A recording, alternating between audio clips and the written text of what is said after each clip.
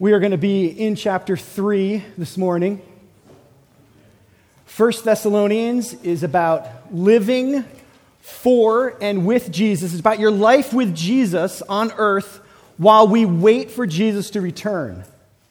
And this morning we're going to talk about this section of Scripture and where it tells us about our faith in community. What does it look like for you and I to walk with Jesus, for Jesus, to live with Jesus by faith in community as we wait for Jesus? So Kate's going to read chapter 3, and as she does, I want to invite you to look for the word faith. The word faith is one of the threads that works its way through this chapter, and although Tyler touched on some things in chapter 3 this morning, I'm just going to follow the thread of faith through the chapter and hopefully encourage us that our faith this morning would grow. So I want to pray, and then Kate's going to read. So Holy Spirit, I pray you would do that very thing. We are all on a faith journey. And we're all in different places this morning with where our faith is at. And so my prayer is that you would speak to each one of us wherever we are at in our journey, and that you would move us along. And that as we read your word this morning about faith and faith in community, that you would help us to understand what's read. That you would help us to really believe it, to believe what your word says.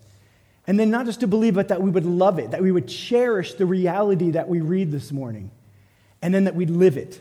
God, that we'd apply it to our lives.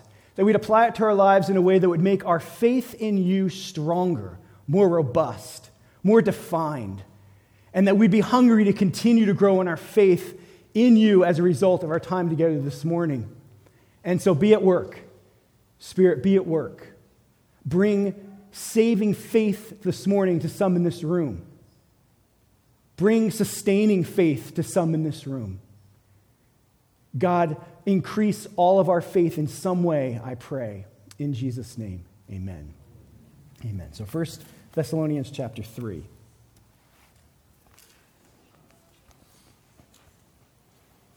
Therefore. Sorry, it's all my fault. I got it. Therefore, when we could bear it no longer, we were willing to be left behind at Athens alone.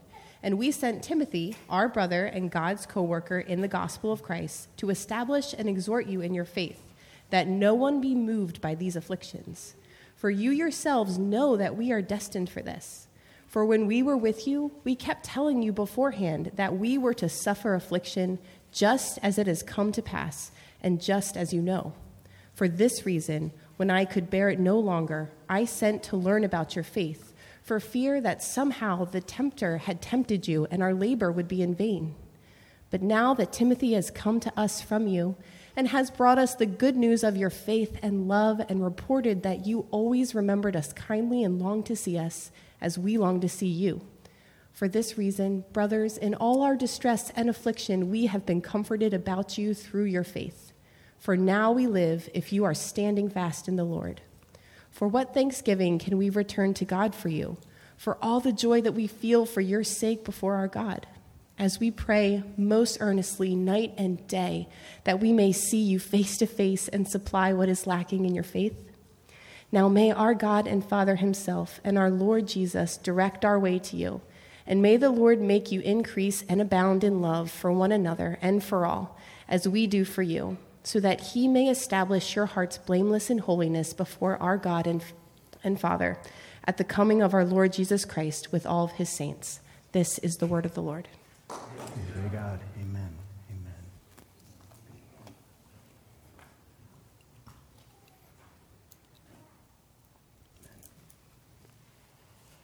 How is your faith? How is your faith this morning? Is it alive and vibrant? Is it growing?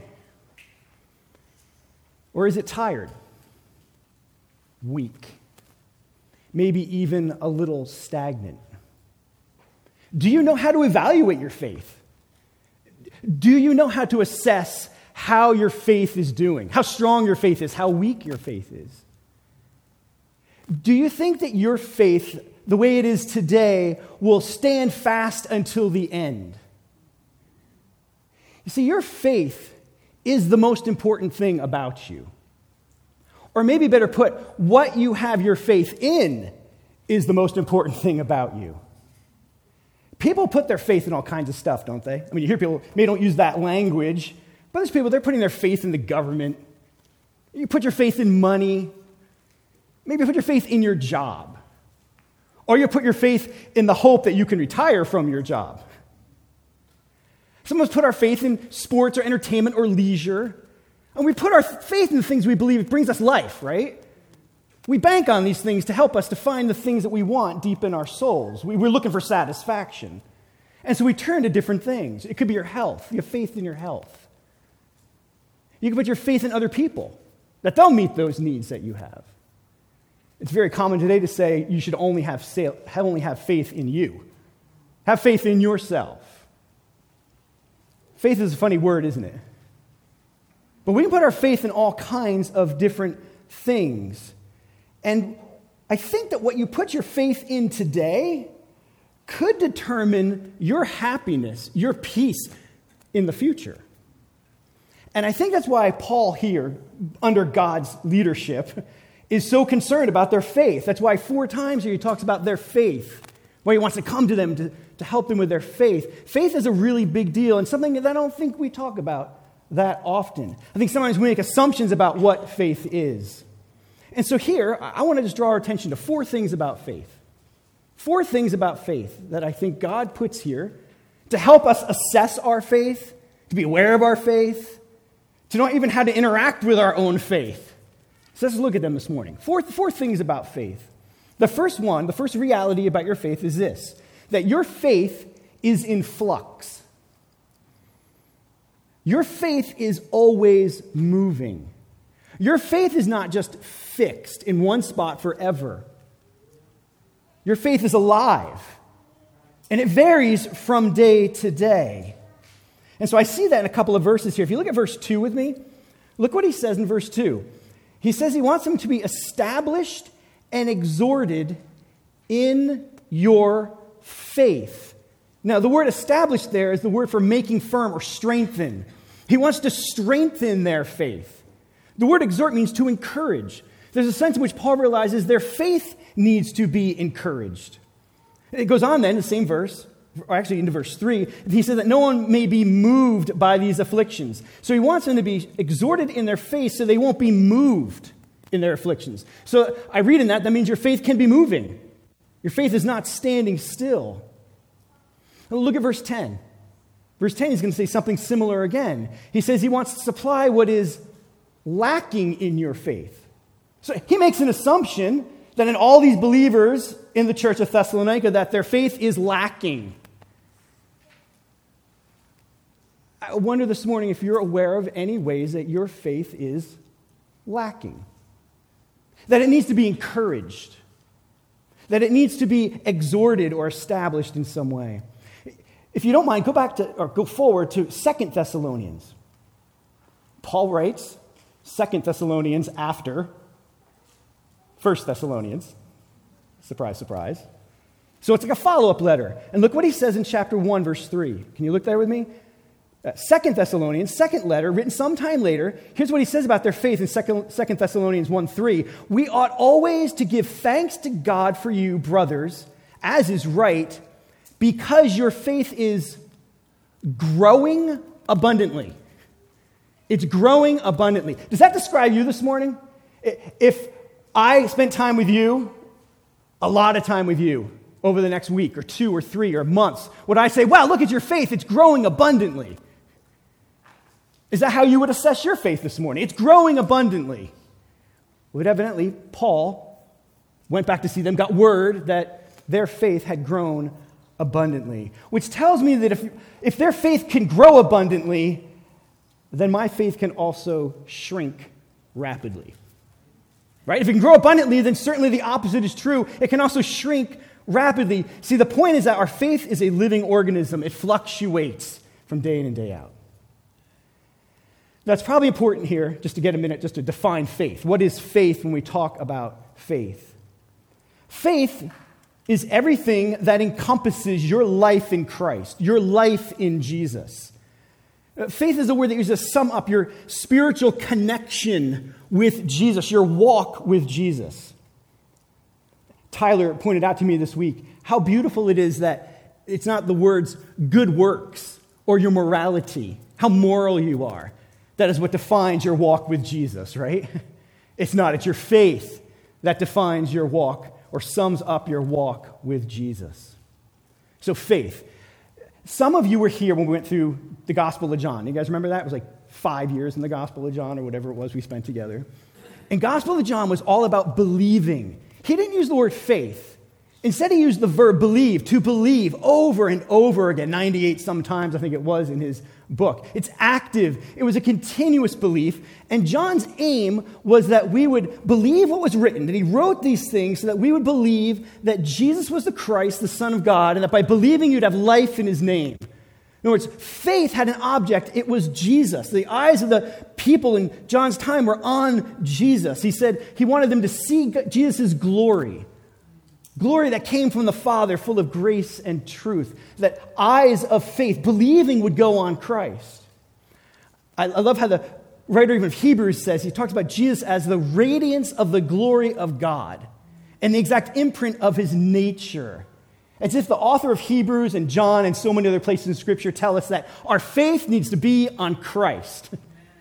And not just believe in an intellectual way, but as John teased it out throughout his gospel, with every encounter Jesus had, he was beckoning them to love him with all of their heart and their soul and their mind and their strength. That they would see Jesus as supremely great, unique, unlike anyone else.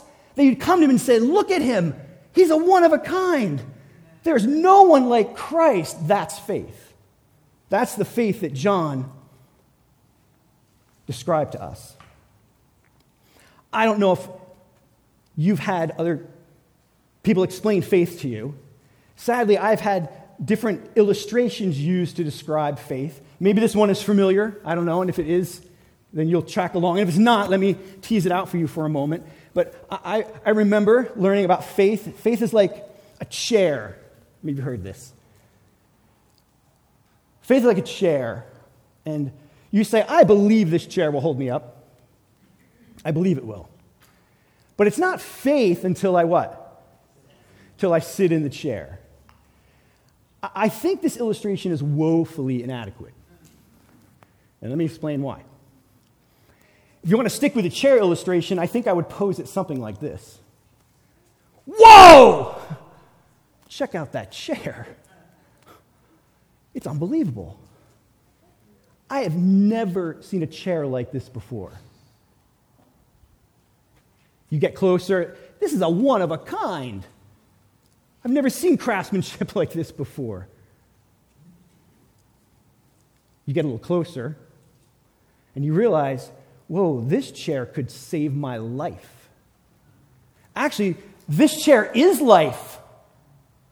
Death is chasing me down, and this chair could actually save me from death.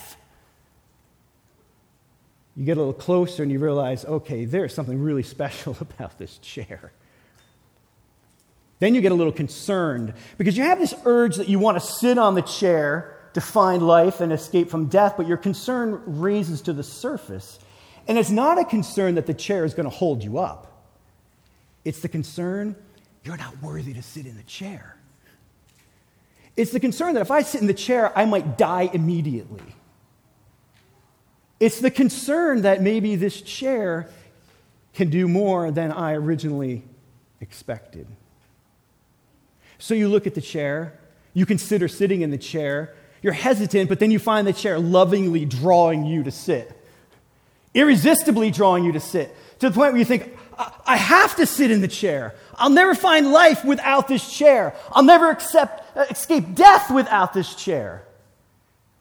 And so you slowly move forward to sit in the chair, to put your faith in the chair. And when you do, everything changes. Everything changes. Your entire worldview changes. You find joy where you never found joy before. You all of a sudden find yourself in a trial and somehow you still have peace. You find life in ways you have never found life before. You realize you now finally have everything you have ever wanted and you found it in the chair. Have you sat in the chair? Have you sat in the chair? Have you put your faith in Christ? Have you seen Christ for what he's really worth and sat in the chair and said, yes, he's everything. Everything I've ever wanted. All my joy, all my hope, all my peace, it's here. I found it. If you've sat in the chair, do you find yourself sliding off a little? One cheek on, one cheek off? If you've sat in the chair, do you find yourself getting up in the morning going, I love sitting in the chair. I want to sit in the chair again today. I can't wait to sit in the chair. I know the chair has everything I could ever want. And I see there's some other chairs around. Some other chairs that look pretty good. Other chairs that hold out some hope, almost the same amount of hope that this chair holds. Oh, but they're lying. So I'm going to stick with this chair. If you've sat in the chair, do you find yourself returning to the chair over and over again? Saying, Christ, I put my faith in you. And in you alone. And in no one else. Because no other chair can save me. No other chair can rescue me. No other chair can protect me. No other chair can satisfy me. No other chair can give me joy or peace or hope. I'm putting everything I have in this chair. So how's your faith this morning? Is it growing? Are you drawn to the chair? Or are you slipping off? Are you finding that other chairs look a little more appealing? Well, you got another problem, and it's not just the fact that our faith is in flux, which it is, it moves. It's weak one day, maybe strong the next. We have a second problem, though, and that there's someone out there who's targeting your faith. So that's the second point this morning, is you've got someone, a tempter, and this tempter is targeting your faith. So here you are, you're sitting in the chair, you're fighting for faith to stay in the chair, not to be distracted by all the other chairs, and now you've got somebody who's trying to knock you off the chair. And so that's what it says. Here's the word tempter, Paul does. That the tempter is there trying to get you off of your chair. So look at verse 5. He says, for this reason, when I could bear it no longer, I sent to learn about your faith, for fear that somehow the tempter had tempted you.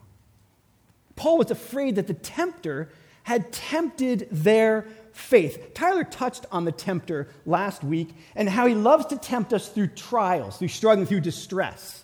This morning I want to talk about how he uses life circumstances and other things to tempt your faith directly. So yes, he does it through distress, right? He puts problems in your life so that while you're trying to sit in the chair, situations come your way, either from God directly or God giving Satan the freedom to do them. Distress and trials come. We're promised them, it says in this text. They're coming your way. And Satan's role, his goal, is to try to knock you off the chair. It is to get you to see other chairs as better than Jesus in your life. He wants to move you in the wrong direction. And I want to focus this morning for a minute just on one way he does that, and that is through lies. We know from John that he kills, he destroys, and he steals. We also know in John that he lies. He's a liar. I don't know how often you hear something in your own head and you wonder where it came from. Or you hear it in your own head and you think, oh, I just should stop thinking that. And how often does the enemy just speak in lies? So I want to share with you some lies. These are my top 4 lies or 5 lies that I think he uses. And maybe you can identify with some of these, and I bet you will add your own. But I'm going to give you 5 categories of ways he lies. The first one is this. I think he lies about your trials. I think he lies about your distress and your affliction. And he says things like, you will never get through this. Or, God's punishing you. Or, this situation is hopeless. Hopeless. Another way he lies to us, I think, he lies about who you are. You're a failure. You just keep messing up, don't you? You are all alone. You're alone. And you're alone because no one loves you. And you're stuck. You're just stuck where you are and you'll never change, so you might as well just give up. He lies about your future. He tells us things like your future is going to swallow you up. You think things are bad now? You just wait a year. He wants to depress you with a hopeless tomorrow. And he wants you to tease out in your own mind a hopeless future, worst case scenario. And then as you tease it out, to make sure that God is not in the picture. So it's bad and there's no God. He lies to you about God. Even just singing this morning, fighting to believe truth. In light of my own sin this past week, I was just sitting there singing and praying and thinking, going, I'm aware of how I've sinned in my mind, how I've sinned with my mouth, how I've sinned inwardly, outwardly this week, and fighting for, and he still loves me. You ever been there? And you hear that voice. He doesn't love you. He is not for you, and he's not with you. You ever think that? That's the enemy trying to knock you off the chair because you've got a target on your back because you got on the chair. No one told you that when you signed up for it, did you? Did they? Believe on Christ and follow him. He's got a beautiful plan for your life. You're going to have a target on your back. A target that's often forged in lies. He likes to speak lies about how God relates to you. He wants us to think things like, I've been doing so well. Being honest with others, giving and money away, being generous and kind, fighting sin. And now this happens. What's up with that, God? Or, I know how much I've sinned.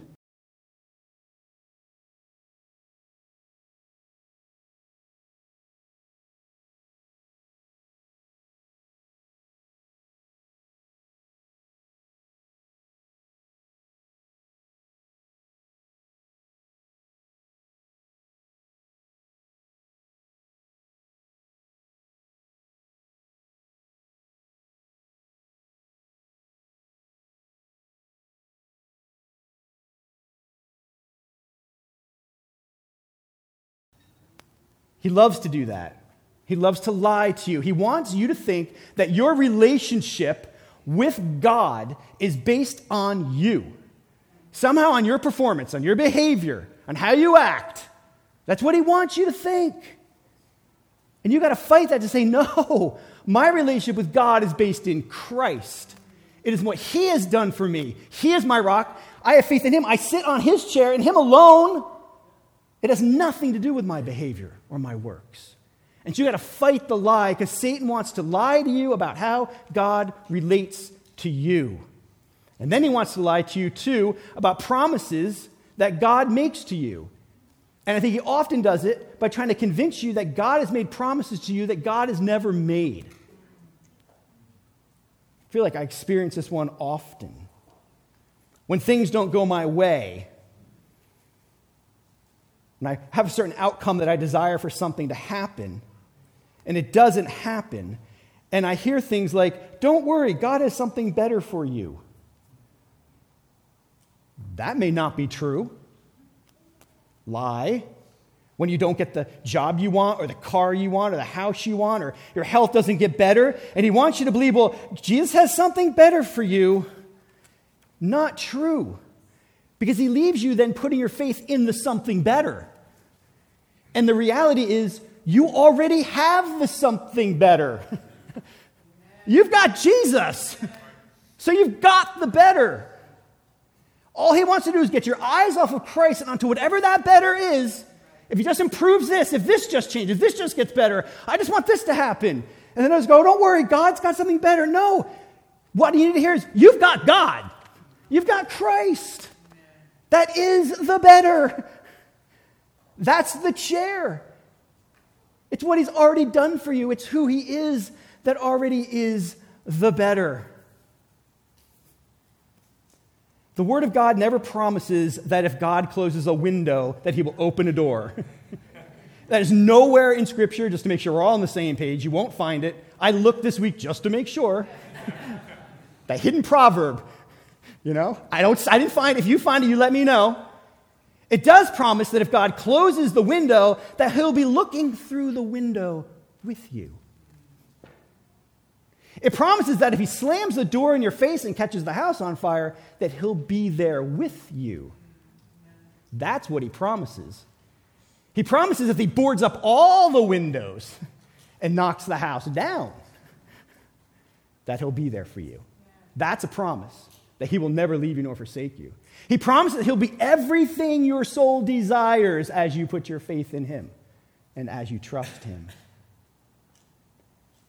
So, the tempter wants you to sit waiting for the better when you already have it. What a stinker, huh? Oh, how we need to remind ourselves that we already have the better. So there's 5 little lies. You probably have your own list. My encouragement to you this morning is to be on the lookout for them. Be on the lookout for the ways things pop into your mind, or people say things to you that take your mind off your faith in the chair and onto something else, as if something else is going to really satisfy you, because it's not. It's not. It can't. Jesus is the life, and we need him. We just need him and more of him. So your faith is in flux. You have a target on your back by the tempter, yet God has a perfectly designed, well-crafted way to help protect your faith. And that way is through community. Through community. So number 3, your faith really is a community faith. Now I want to show you where I see this. It's so obvious here, it screams. And yet I completely missed it. It was so easy to miss. I'm going to read to you this section again, most of it that Kate read this morning. I'm going to start in verse 6. But I want you to be on the lookout for the word we, us, you, yours, all these personal pronouns, plural personal pronouns, 36 of them in 8 verses. It's almost as if Paul, under the inspiration of the Holy Spirit, intentionally and unnecessarily overuses the pronouns we, our, yours, to make a point that faith, the thread through this passage, is anchored or submerged in a group, in people, in a community. So look at them with me. Verse 6. But now that Timothy has come to us from you and has brought us the good news of your faith and love, and reported that you always remember us kindly and long to see us as we long to see you. For this reason, brothers, in all our distress, we have been comforted about you through your faith. I mean, just that last sentence, it could have just read, we have been comforted through your faith. But he adds this about you. It's like he's going to stick as many yous and we's and ours in the sentence as much as possible. Almost to the point where it doesn't even make sense. It almost becomes annoying. Like, you could have saved me 5 minutes of reading if you just put the ones that were necessary. Verse 8, for now we live if you are standing fast in the Lord. For what thanksgiving can we return to God for you, for all the joy that we feel for your sake before our God, as we pray most earnestly night and day, that we may see you face to face and supply what is lacking in your faith. I mean, come on. If you don't get the community through the pronouns, you get it through his earnest praying that he wants to see them face to face, as if somehow faith grows in community. Look at verse 11. Now may our God and Father himself and our Lord Jesus direct our way to you. And may the Lord make you increase and abound in love for one another. Just in case you missed it, this is about one another. And for all as we do for you, so that he may establish your hearts blameless in holiness before our God and Father at the coming of our Lord Jesus with, in case you didn't get his community, all the saints.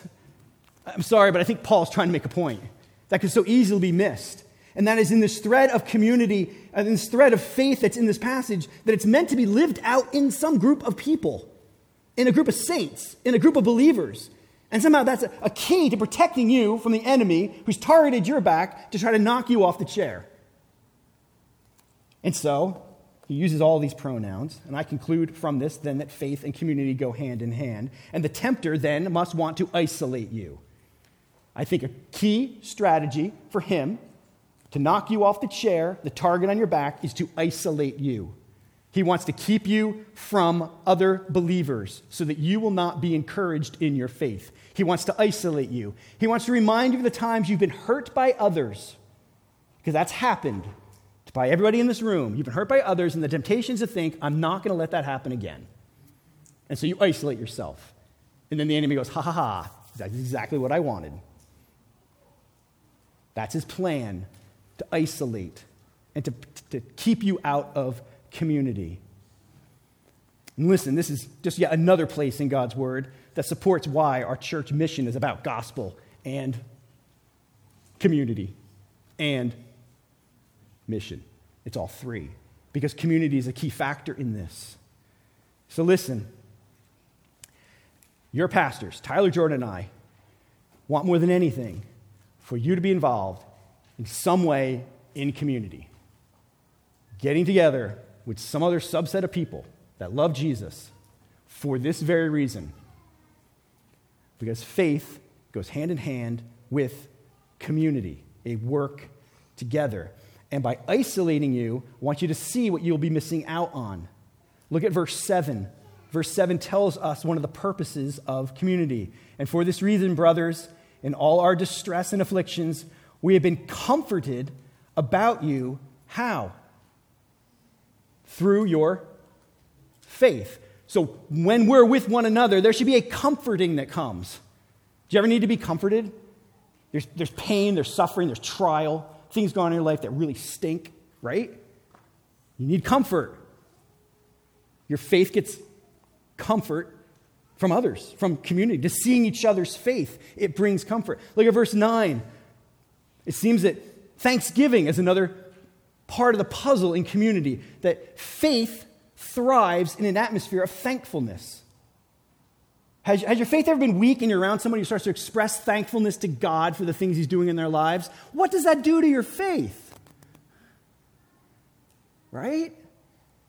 So thankfulness is another piece of the blessing that comes. Look at verse 9. There's joy, he says. There's gladness that comes. Some of you are just naturally happy people. I hate you. Some of you are. Your disposition is just more happy, and others of you just have a no face all the time.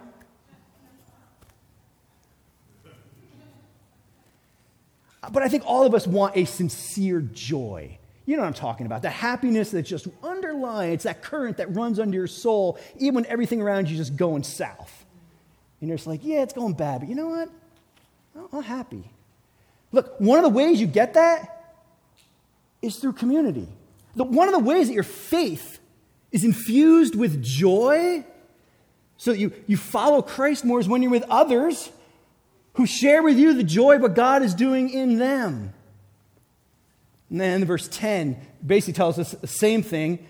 He talks about supplying what is lacking in your faith. Paul wants them to get together. Why? Because there's something lacking, and I want to supply that lack.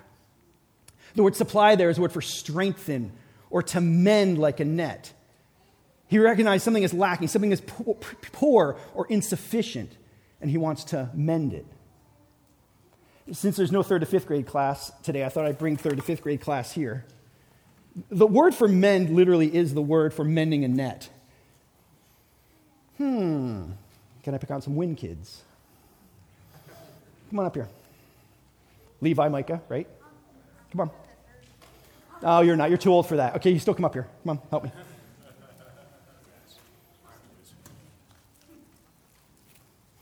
Maybe you can help me get this over his head. Sure. Turn around. So the word there really is the word for mending, and it's the word they would use for mending a tent. And so the idea of this is If this hurts, let me know. Does that hurt? I'm now going to pick you up. No, just kidding. Little, thank you. It smells like fish? Ugh, sorry, dude. My bad. The picture I want to paint for us is this. Paul is saying that there is something lacking in your faith, something insufficient in your faith. And the word they use is for supplying that need is the mending, like you'd mend a tent or you'd mend a net, a fishing net that has holes in it. And so the picture that Paul, I think, is trying to paint for them, that I think they might have gotten was, this is your faith, and it's on you, but it's got holes in it. And you're unable from the inside to mend some of those holes. And so God sets up this thing called community so you can be with other people who can go, you got a hole there, Jack. How can I supply what are you missing there? Or maybe for him to say, I really feel like I'm struggling in faith to believe that Jesus is all I need in light of this situation. And others can go, let me help supply what you, let me mend that hole for you. And so this is what you need. You need community. You need others to help you mend because you can't mend your own net. Does that make sense? And so Paul goes as far to say that he is praying. Do you see the language in that? It was verse 9, where he talks about, I'm earnestly desiring, I'm praying with all my heart that I get to see you. I want to be with you so that I can help mend your faith. And I wonder if we pray that way. Do you pray that way for others? Sorry, I don't want to make you stand there all day. Thank you. Good job, Micah. But do you pray that way? I mean, that's a unique way to pray. He recognizes I need others and others need me, and so I pray earnestly, let me be together. We need to be together. I want to be with others so that I can supply what is lacking, and so I can get what I need, what is lacking in my faith. So we need this. I don't know about you, I need comfort and thanksgiving and joy. I need others to help me to supply what's lacking in my faith. And to do this, we get together and we speak Jesus to one another, so we're speaking the faith of Christ to one another and not other things. Because we don't need to add lies that Satan's already bombarding on us. We need to hear about Christ and the truth of that. I remember, this is going back 30-some years. I remember this conversation vividly. Wish I could remember all the details, but I was with a friend. He was in his early 20s and his wife was pregnant. And he was sharing with me how the pregnancy was there were some scary things going on in the pregnancy. They weren't sure what's going to happen with the baby and the health of the baby. And he was talking about how they're doing all these tests and some things are just unsure. And I remember saying something to him like, well, I'm sure the baby will be okay, and that's really all that matters. I said something like that. And I remember him saying, what he said to me more than what I said to him. He responded to me with, that's not all that matters. He goes, all that matters is that I have Jesus. That's all that matters. If God chooses to take this baby, I've got Jesus, and Jesus is better. And I remember in my soul, my faith being shifted that day to realizing that I need Christ more than I need anything else. As a young, 20-year-old, I remember just going, wow, that's it. I need Christ. I need him to change me. In that moment, I think my friend supplied what was lacking in my faith. He did. He supplied it. Something was lacking, and he supplied it.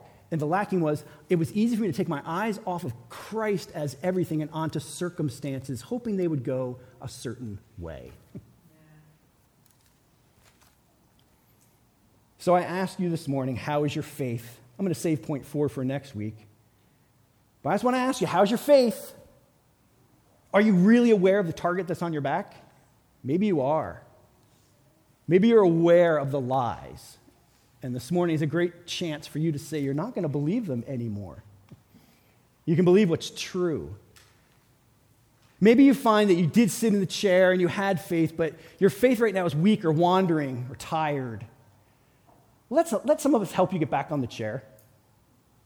Let us help you. This is the place for weak faith. Did you know that? I actually was thinking about making some t-shirts and having them at the back door just say, leave me alone. for those of you that come on a Sunday morning and you barely get here because you know you need to be encouraged through the singing and other things, but inside you just want to be left alone. You ever I've done that. I remember standing here one Sunday, this is a couple of years ago, and just being like, I think I confessed to Highland Jordan, I just don't want to be here. I just don't want to be here this morning. See, I can't just stay home. I could have faked sick. You ever feel that way? Like, I wish there was a way you could come, even though you don't want to, but you know you should because it'll help your faith with some kind of marker so we know you just need your faith encouraged. Cut the small talk. Right? Do you ever feel that way? Like, if you're going to talk to me, just give me some really good, powerful Jesus right now. Because I don't want to talk about stuff. I just can't. And somehow we got to label ourselves so that I know to leave you alone. Unless I got something to say like that. And you might need the same thing. So if somebody wants to design t-shirts, go for it. You need community, my friends. We need it. And so maybe for you, it's not the target on your back as much as you know you just haven't been around people as much as you need to. And maybe you just need more people to encourage your faith. So I encourage you this morning, find others and let's be weird and just say, can you just encourage my faith for a minute? Just tell me some stuff about Jesus to encourage my faith. Tell me the joy you're finding in Christ. Tell me how you're finding thanksgiving going on in your soul. How are others supplying what's lacking in your faith? Where is your faith tempted? Just cut to the chase and help each other in community. So I don't know, maybe you've got a target on your back and you're just aware of all the lies racing through your head. Maybe for you it's I just need more community. I don't know what it is, but I want to encourage you this morning. Don't leave here without some idea in your own head of what it looks like for you to supply or get supplied what's lacking in your faith. So we're going to take a minute. I got two questions. Jordan, did you add a brilliant one for me? No? All right. I got two questions. I don't know if they're the best questions at all, but I'd like you to take a minute. Just pray. Pray. Think about these two questions. If you have an idea, what's the status of your faith? Just write it down. Don't be ashamed if you write down very weak. Join the club. There's days when everyone is there. And there's others in this room who are going to write down very weak. Others of you are soaring high. And then do you have any idea of how you're being tempted to get your eyes off of Jesus, your faith off of Christ?